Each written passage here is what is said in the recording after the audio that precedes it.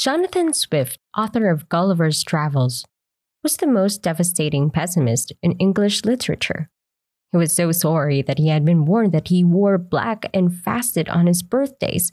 Yet, in his despair, this supreme pessimist of English literature praised the great health-giving powers of cheerfulness and happiness.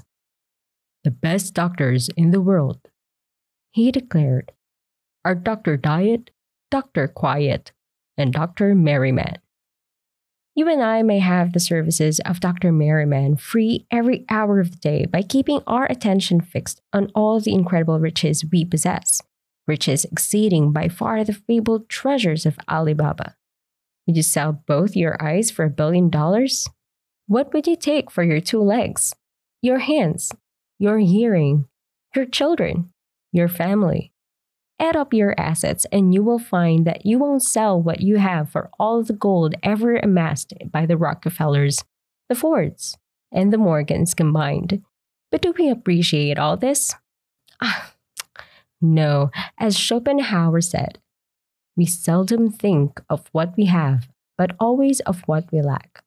Yes, the tendency to seldom think of what we have, but always of what we lack, is the greatest tragedy on earth. It has probably caused more misery than all the wars and diseases in history. It caused John Palmer to turn from a regular guy into an old grouch and almost wrecked his home. I know because he told me so.